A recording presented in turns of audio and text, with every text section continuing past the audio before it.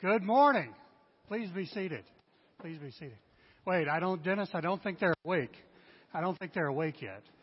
I didn't hear anything. Good morning. It is great to see you. It is great to be here. Today is going to be a little bit different for you because I'm not here to preach to you.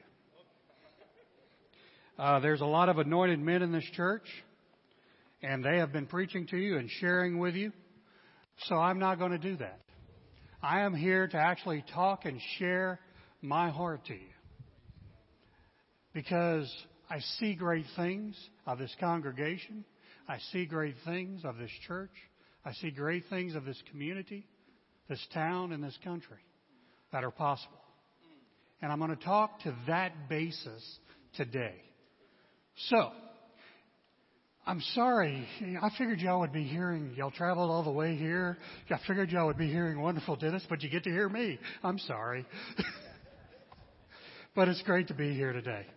All right, so let's get started here. Let me tell you a little bit about who I am. As he said, I am a minister. I'm ordained in the gospel of Christ. I have been ordained since 1982. I was a young man. February 25th of that same year, I came to know Christ as my Lord and Savior, and at that moment, realized at that moment that I had to be the vessel in which He indwells and comes in, and now I am no longer me. I allow Him to be the Christ that He is, to live through me. My feet are His, my hands are His, my mouth is His, my mind is His, and my heart. Thank you, Lord. Amen. And from that moment on, I have sought to be in His service. And that's what I'm bringing to you today. In my journey, God has become real to me in the most extraordinary ways. He has revealed Himself to me not only in my life, but the lives around me. For example, Reverend Allen. And in this past week, getting to know the leadership of this congregation, this church, I have seen God use you and work in the people around you. And I praise God for that. All right, so let's get to it. The first thing I wanted to do is tell you my vision. And my vision is very simple. To let you know how God can work through you. You see, that is the difference of being a Christian. You see, the amazing word, if you take the word Christian and you basically say Christ in, that is really what's happening. So how is Christ in you becoming an outpouring to the people around you? So we're going to do a little bit of that. One of the scriptures that is interesting is I'm going to using Jeremiah 29, 11 and 12. We know it and I can quote it, but the thing is, for I know the plan I have for you. You see, before you were born, and Scripture says this, before you were born, He knew you. Before you were born, He had a plan for you. And before you chose Him, He chose you. Do you realize that the very one that created you chose you? So, let me give you something here. He chose you because you are of someone of value. No matter the sins you did before, no matter what your life was, no matter the experience you had, He saw the value in you and chose you. And He revealed Himself to you, and all you had to do is what? Choose Him. And that's what you did. And that's what I hope you did. But on to that plan He had for you, the plan to prosper you, we're not talking about financially. He did. But that wasn't all. It was to prosper you greater in your life, in your family, in your marriage, in your business, in your church, in your community. To prosper you in many ways. Prosperity isn't just money. Prosperity is what you are doing with your life. All right. It's not that hard. You see, God has that plan for you to grow you, and He wants to grow you. So how do you grow? You know, there are basic things that we've heard weekly in church. Daily we read it in the Word of God. We're told to spend time in the Word of God. We're told to fellowship with one another. We're directed to do ministry to other people. We know those things, but I want to go deeper into that. By our actions are what we're going to do. You see, there was a verse put up here earlier, and we read it, and it was in Luke 1 through 6. I want to use 1 through 6, and we know about Zacchaeus. Zacchaeus was an interesting individual about his history and what he did for a living. We understood about Zacchaeus about one thing, his height. We knew he was a wee little man. He was small and short in stature. You see, when I talk to you about the plan of God, I want you to recognize one little thing in there. It's a little bitty thing that we forget about. You see, God knew this was going to happen years before. You see, God knew that Jesus, His Son, would be walking that path. And He knew that Zacchaeus will need to be there. But He also knew, because He created him, Zacchaeus was small.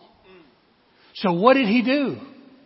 He planted a tree in that one little spot. Okay, let's think about this for a minute. If God had a plan years before, because I don't know how long it took to grow that tree. It could have been 100 years. I don't know, because it was along a path that seed was protected. You see, God had a plan for that very moment, that very day, for Zacchaeus. So if He planned a tree years before to grow high enough and strong enough to hold Zacchaeus so he can see Jesus, what has He planned for you? What do we take for granted? What He's planned for you? I just want you to take that moment and think of what we may have overlooked or take for granted that God has put in your path and your plan, His plan for you. But who are we? So how do we grow? How do we do that? See, God made and ordained that tree to grow. He put the certain amount of water. He put the certain amount of nutrients. He provided for it to grow for that special moment. But there's something more that tree had to do and be what it was. You see, if that tree all of a sudden decided, hey, I don't want to be a tree anymore, I want to be a bird. Could it be a bird? No. Because God ordained it to be that tree. For that purpose, for that time. What has God planned for you? You see, He designed you in a special way, a unique way. And God has designed certain laws to be in place. To tell you a little bit about myself, I've had the opportunity over the years, I jumped out of planes. I have over 300 times that I've jumped out of planes. Now, when I usually phrase that I've jumped out of planes, I actually tend to say I've landed over 300 times. You see, because there's a law. That law says, and it's gravity, that law says that I will not continue flying. I will come down to the ground. You see, I've never had a fear of jumping out of a plane. That has never been my fear. My fear is that the chute wouldn't open up before I got to the ground. My fear was my landing. But by the grace of God, each time my chute opened. Sometimes a little different, sometimes a little late. But it opened. And I landed because of a law called gravity. Because, believe me, if we didn't have gravity and I jumped out of that plane, I'd still be up there. And that would not be good for this very large and round O'Brony to be up there like that. It would not be good at all. But I came down because there's laws.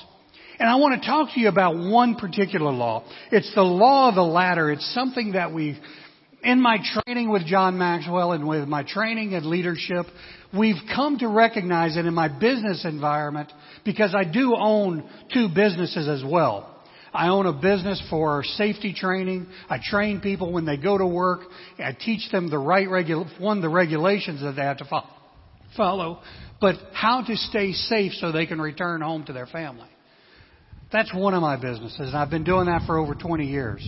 My other business is working with my wife. We have started to train service animals, service dogs, to help the needy or the special needs in that environment. So working with personalities and working with people have always been more to my business, because that is one of my passions, is people. And that's where I want to see y'all improve. So there's one law I want to bring to you. We refer to it as the law of the ladder.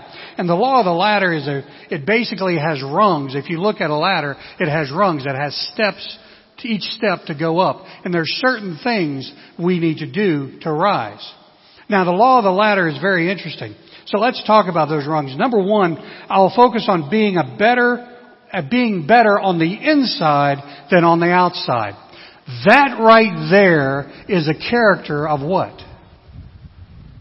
It's a character in Proverbs. I will be better on the inside than I am on the outside.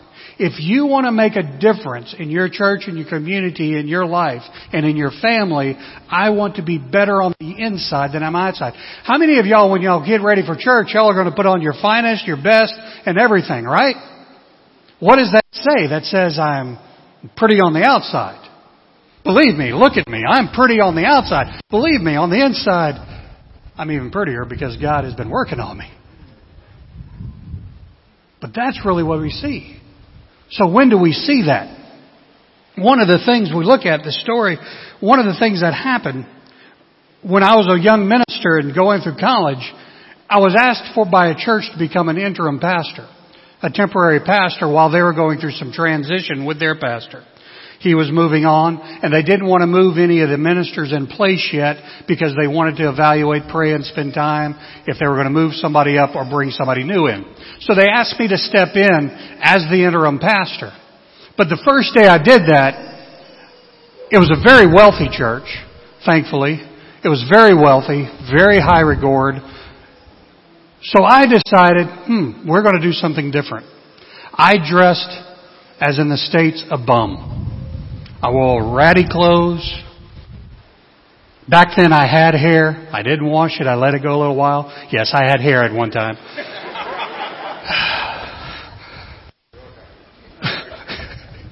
We all had? Okay. And I dressed down. And the worst I could find.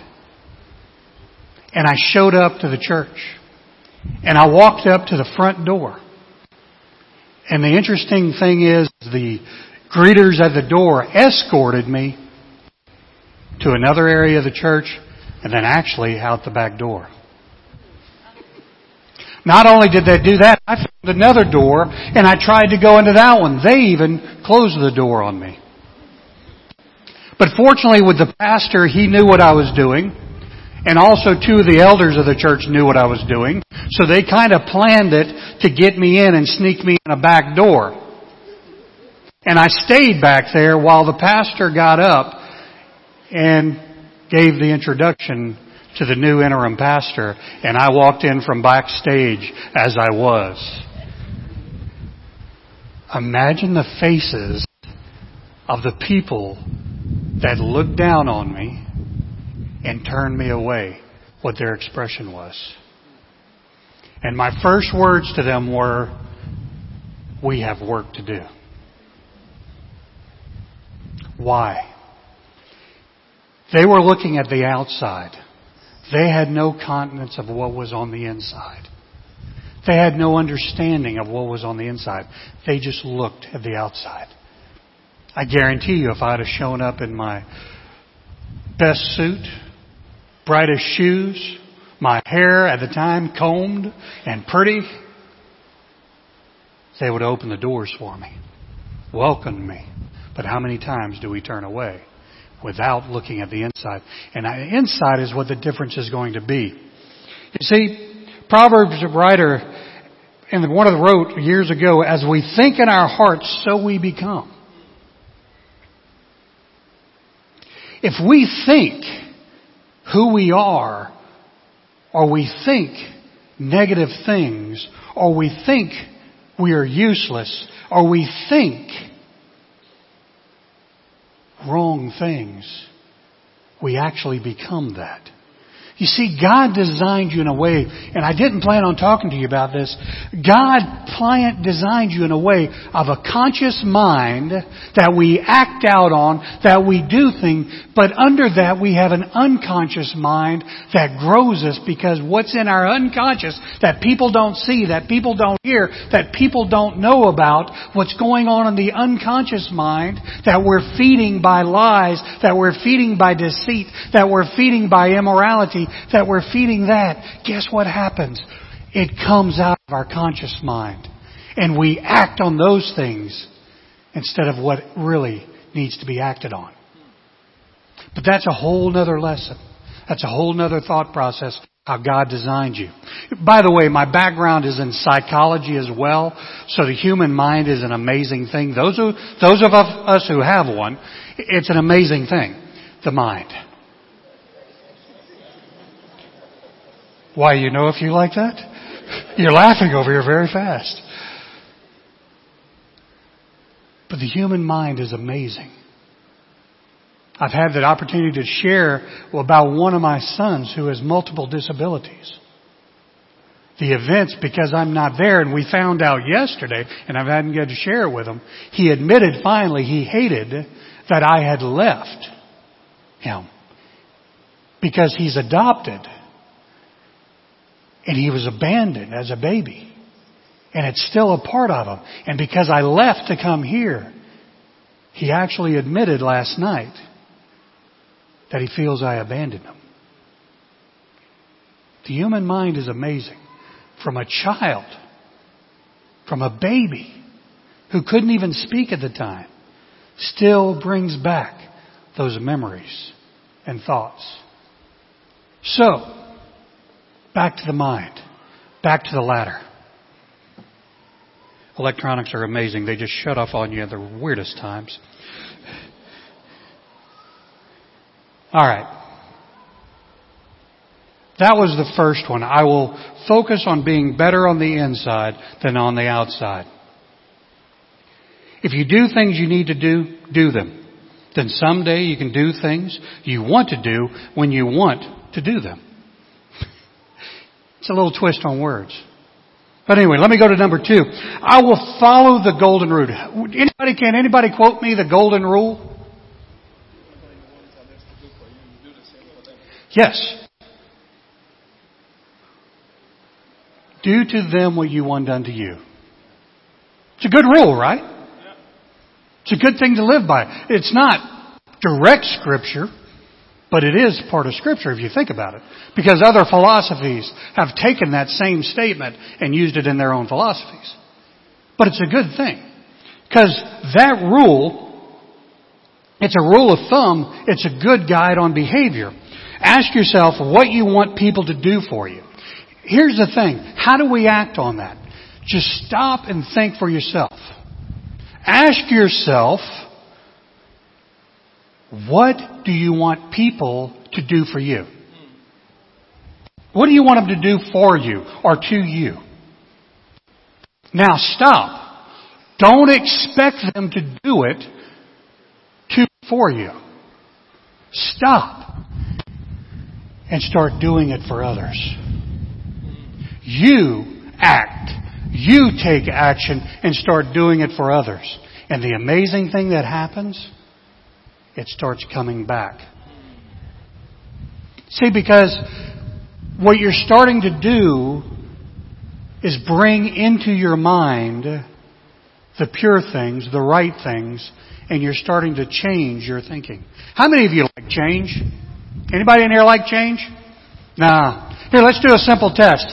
All right, I want everybody in here to take your hands and do this, like you're praying. It's comfortable, isn't it? Immediately, right when you went to it, it's comfortable. Now, I want you to do something. I want you to take your fingers and shift over one finger. Is that comfortable? It's not comfortable, is it? Change is uncomfortable. Change is difficult. Now, all right, I want everybody to clap. Just one time. One time. Pretty simple, right? All right. How many of you notice, like when I clap, I always tend to hold this hand and do this. I want you to switch. Is it uncomfortable? Change is uncomfortable. Now, most of y'all, because you praise so much, you're ready to go. But is it comfortable? No, it's not. Change is not comfortable. And what I'm talking to you about today, these simple little truths, are change. And it's not going to be comfortable. It's not going to be easy. But it is possible. Because the reward, and I don't want y'all to think about the change. Fear is one of the biggest problems of why we don't change. I had a great meeting last Wednesday with some amazing people, about 350 to 400 people at our conference last Wednesday. By the way, I had a great meeting with y'all's president. He was very respectful, very honorable, and loves his country. I just want you to know that I have a lot of respect for him.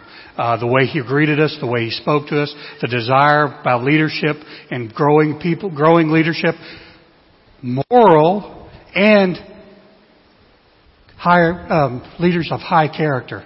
He was talking about that, and we had a good conversation. It was great. By the way, those of y'all that prayed for us, thank y'all. Anyway, so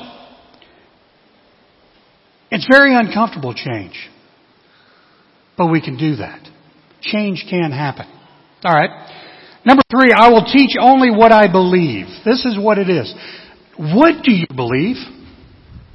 If I came down and sat down, or we had lunch together, or coffee together, well, some of y'all don't drink coffee, or tea together, or anything, sitting down together, and I started asking you, what do you truly believe? Can you tell me what you believe? Do you know what you believe? Believe me, you are getting amazing teaching here. You're getting biblical teaching here. But do you know what you believe? Do you understand what you believe? Because I'm going to tell you, when you believe something, you're going to become passionate about it. And through that passion will come the words that God puts before you. When you believe it wholeheartedly and understand it, you will act on it. What do you believe? Know what you believe. Take the time to study it and understand it. And that's where we're going to move. Borrowed beliefs. If I do not fully believe it and I start teaching what somebody else believes, borrowed beliefs have no passion. Therefore, because it has no passion, has no power. So when you're trying to witness to your friends, when you're trying to tell them about Christ and you truly do not believe it or understand it, what you're saying has no power. Now, thankfully, we have the Holy Spirit to step in. But I'm asking you, take the time to know what you believe. That's why Wednesday's service, night service, is so important. The way you said it, because it is in your prayer life, is going to change you. Take the time to do that. Number 4, I will value humility. I got a question. Can anybody in here name somebody that you know that is humble? Can you? Now, how many of you, when you're sitting here and other people are thinking of you, are thinking that you're humble? Or are they not thinking about you? That's something you need to look inside. Humility is a great tool. Humility is where you're going to be.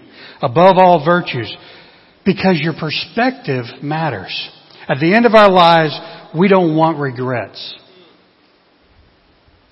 We don't want regrets. We don't want to be the boastful.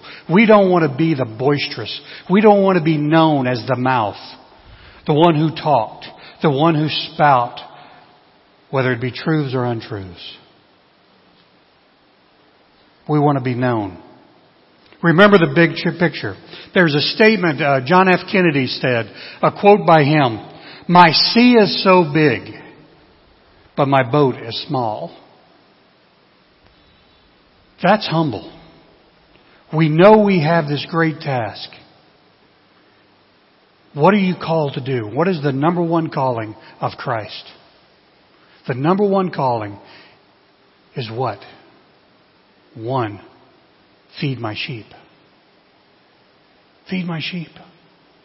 That's a big task. Especially when you look on this continent.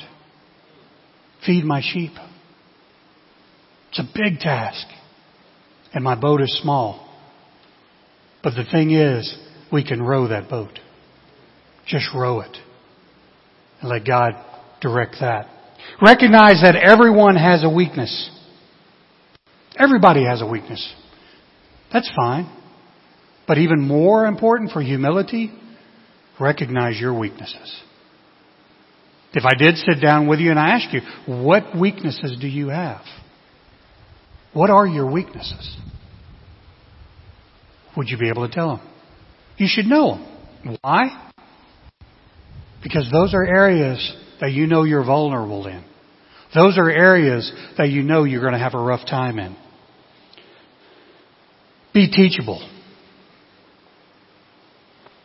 I love being around people in my life that are teaching me.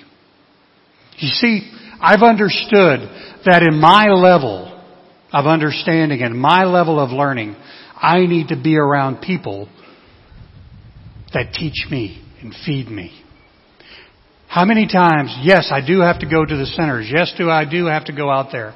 And I don't mind doing that. But there is no way I could do it with any effort or with any quality or with any benefit if I didn't have others with me, like-mindedness, that are strong, that are honorable, that are powerful men.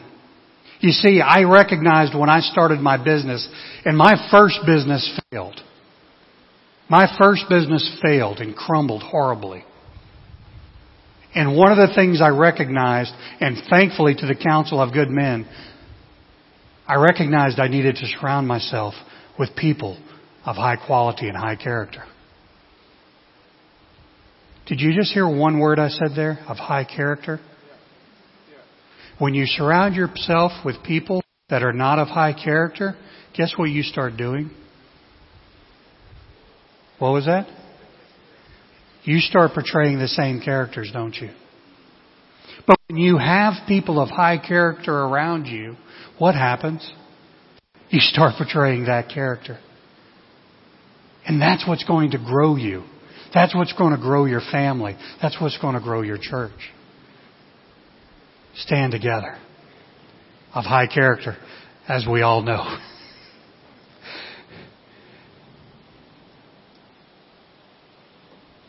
My son, I have another son. I have 2 sons. I have a daughter too. And I have 5 grandkids. But my 12-year-old son is extremely intelligent. He's extremely smart.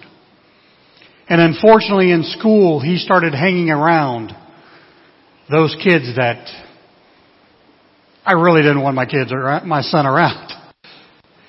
Started bringing home those behaviors, those comments, and those actions.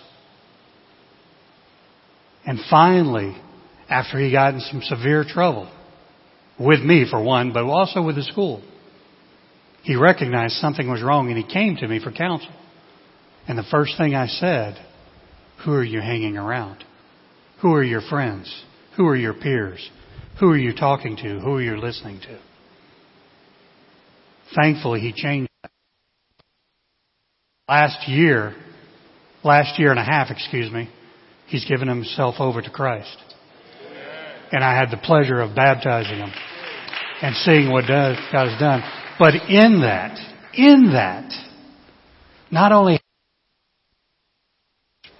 friends have also come to know Christ because He has been the example. So, who do you hang around? Be willing to serve others. Service is one of the best things. Be willing to serve others because it cultivates and develops humility in you. When you serve somebody, it builds that in you, character in you, humility in you. Serve. Give of yourself. Putting others first will size and correct the size of your ego. If you feel like you're number one, start serving. Start serving. And if somebody comes to you and says, hey, you need to serve, you might need to check your ego. I don't know. But that's just something for me. Number 5, I will strive to finish well. I will strive to finish well. For me, I look where I've been putting my focus. I look where I've been putting my focus. If I see things are going awry, things are going haywire or out of control, I look where I've been putting my focus. If my focus has been on the wrong things, things are going to fall apart. Scripture says if I put my eyes on Jesus, guess what? Things may not be perfect, but I will triumph through them. And I will finish well. You know, one of the things in the funerals, in the last 5 weeks, I've had some of the most trying times in my life. 5 weeks ago, I lost the most godly woman in my life, my mother. She was my counsel. She was a servant of God. And if anybody asked at the funeral, at different times, everything she was, how can I help you? That was her words known by everybody. And whenever she helped anybody, they would say thank you. Her words were, my pleasure. That was my mother. And I lost her 5 weeks ago. And she went to be home with the Lord. Praise God. 4 weeks ago, I lost my oldest brother. And he had a rough year fighting his illness. And unfortunately, I lost him as well, who was a man of God. He was a humble man. He gave of himself. He served people. It's amazing the people and the stories that I heard of what he's done for him without anybody knowing. And lastly, y'all know my closest friend, one of my mentors, Alan. And in 3 weeks, I lost 3 of the closest people to me. That was a trying time. But you know what? God is faithful through it all. He has sustained me. He has held me up. He has held my wife up through this all as well, because I'll tell you, my wife is my paraclete. My wife is my partner. She has been there through it all with me. My mother was her mother, her best friend, because she didn't have a mother that loved her and grew her. But my mother stepped in. My oldest brother was the clown, was the friend, was the counsel, was the joker for my wife to lift her spirits up. And Alan, my wife, was actually their business secretary for the last 18 years. We have been to Ghana together to serve with Alan and Passy for the last 22 years. 18 trips. We lost that in our life, and my wife lost that. And together, we have stood together by God's grace and strength. So does this work? Because you understand the character that I have been working on, because I'm not finished yet. The character of who I am in Christ, I have been working on because I've been conscious about it. I have been intentional to change the character that is in me to be Christ-like. And that is what I am bringing to you today. You see, because I've learned that I need to find time. And I encourage you to find times in the next few weeks to find somewhere to serve or someone to serve purposely.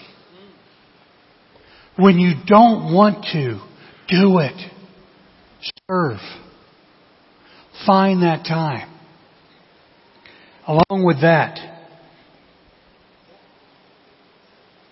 make it a habit to find that character as I was talking about. Make it a habit. Because there's other habits in our lives that are going to take us down. And I'm talking out of experience, y'all. I'm not talking to you about being a pastor or anything. I'm telling you from experience. I don't want you to have to experience those pitfalls. I'm coming to you, telling you and begging you, look and build your character. In America, unfortunately, and so many countries, we find racism. I don't care what color you are. I don't care. I'm getting a little darker, I think. I am. Am I getting a little darker? I'm getting a little darker. But I'm looking at the character of the individual. Because the character of the individual, you may see them as a wonderful saint. You may see them as a savior. You may see them as something. But I'm telling you, the character of the individual will come out just over time. It will be revealed. Work on your character. Fellowship with other believers that are doing the same thing, that are like-minded. You'd be surprised. Not only will you grow in the church, but you will also grow in your businesses. You don't have to be a pastor, but if you're of high character, your business will grow. If you're of high character, people will look for you to help. If you're of high character, they will speak of you as a person with respect. They will come to you. Your family will become a family of growth. And one of the things, then the last thing I want to close with, is I want you to understand. Oh, hello. I lost my leash for a moment. You have to understand that things will be this way. And the way you do things and the way you work with people. Can I borrow you for just a second here, Brother Dennis? You see, in our friendships and our relationships, we should be standing side by side and working with one another. But I would encourage you to start growing other people. Bring people up. Because what happens is time, and you'll see this, and you've seen this in society, people, when you're trying to bring them up, or other people are trying to bring others up, they're doing it this way. And the problem is as they're bringing them up, they're keeping them down. And they're keeping them further down. What's the matter? Your knees are giving out? Okay. You keep getting them down and down. But look what's happening to me. You're also coming down. Are you doing it? I'm also coming down. But here's what happens. Look what happens when I start pulling them up and bringing them up. And I start growing myself. And I start bringing myself. Look what happens to the other people. And their knees don't go bad. The only reason why your knees should go bad is because you're spending so much time on them in prayer. Not because somebody's pushing you down or you're pushing them down. Thank you, brother.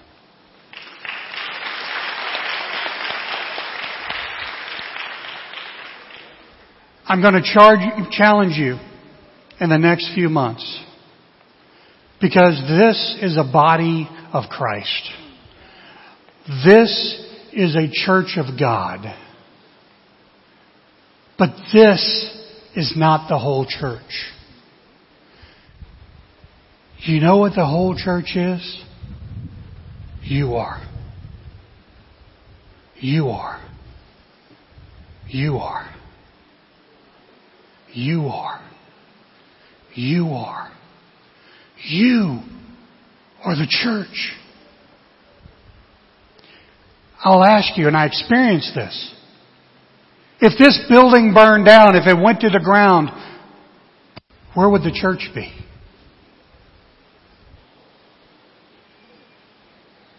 Would it be finished?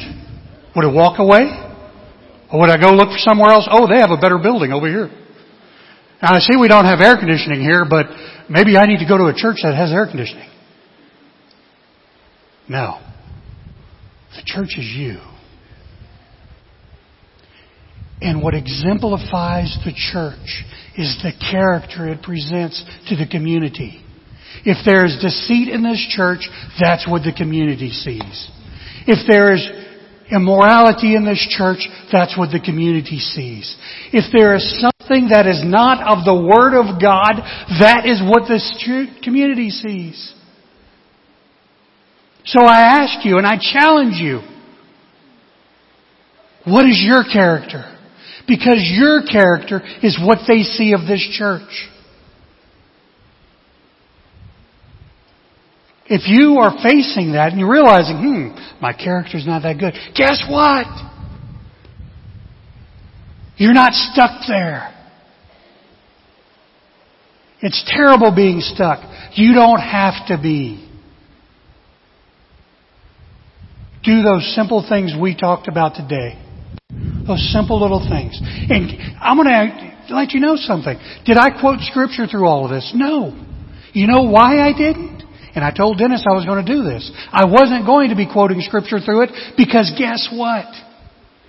If you want to find everything I told you today, go to the book of Proverbs.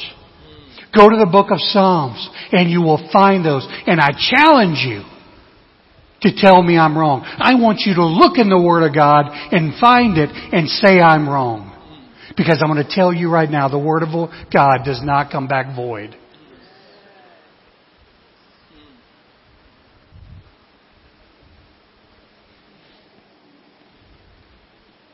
I'm going to close with this. This is my last words.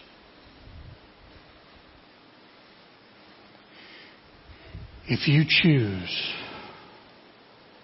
because it is your choice, that's the amazing thing about our God. He didn't force you that you have to come worship me. It was a choice. When Christ was on the cross, for hours, the man on the left and the man on the right on the cross cussed him, called him names, berated him. Then one of the men on the cross recognized something. He recognized he was wrong. He recognized that he needed to repent. He recognized that the man in the middle, the man next to him on that cross, was blameless. The man on that cross was being crucified for him, even though he was right next to him. And he said it, as the one on the other side said, and cursed him. The other man said, "Stop, for he is sinless." We are just. What is happening to us is just. But this man does not deserve what he's getting. And he asked, "Remember me." And what did he say? What did Jesus tell him? Today, you will be with me. Even though we've sinned, even though we fail, even though we fall on our face, He is faithful and just to forgive you. And I ask you to turn to Him and ask for that forgiveness and seek everything you have in you to follow Him. Change the character and be that character of Christ. Philippians 2:5 says, have that mind that is in Christ. And in Luke it goes back to, nothing is impossible. If you think you can't be saved, you think you can't be changed, His own words said it. Nothing is impossible with God. But remember that last two words. With God. Thank you. It's an honor.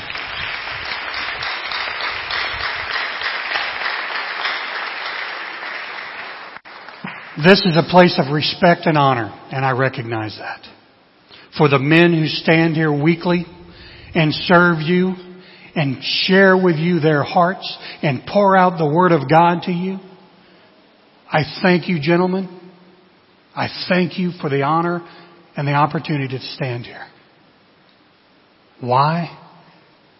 Because you are leading some great people. And I pray that He will continue to anoint you and bring you forward and make this a true place of worship.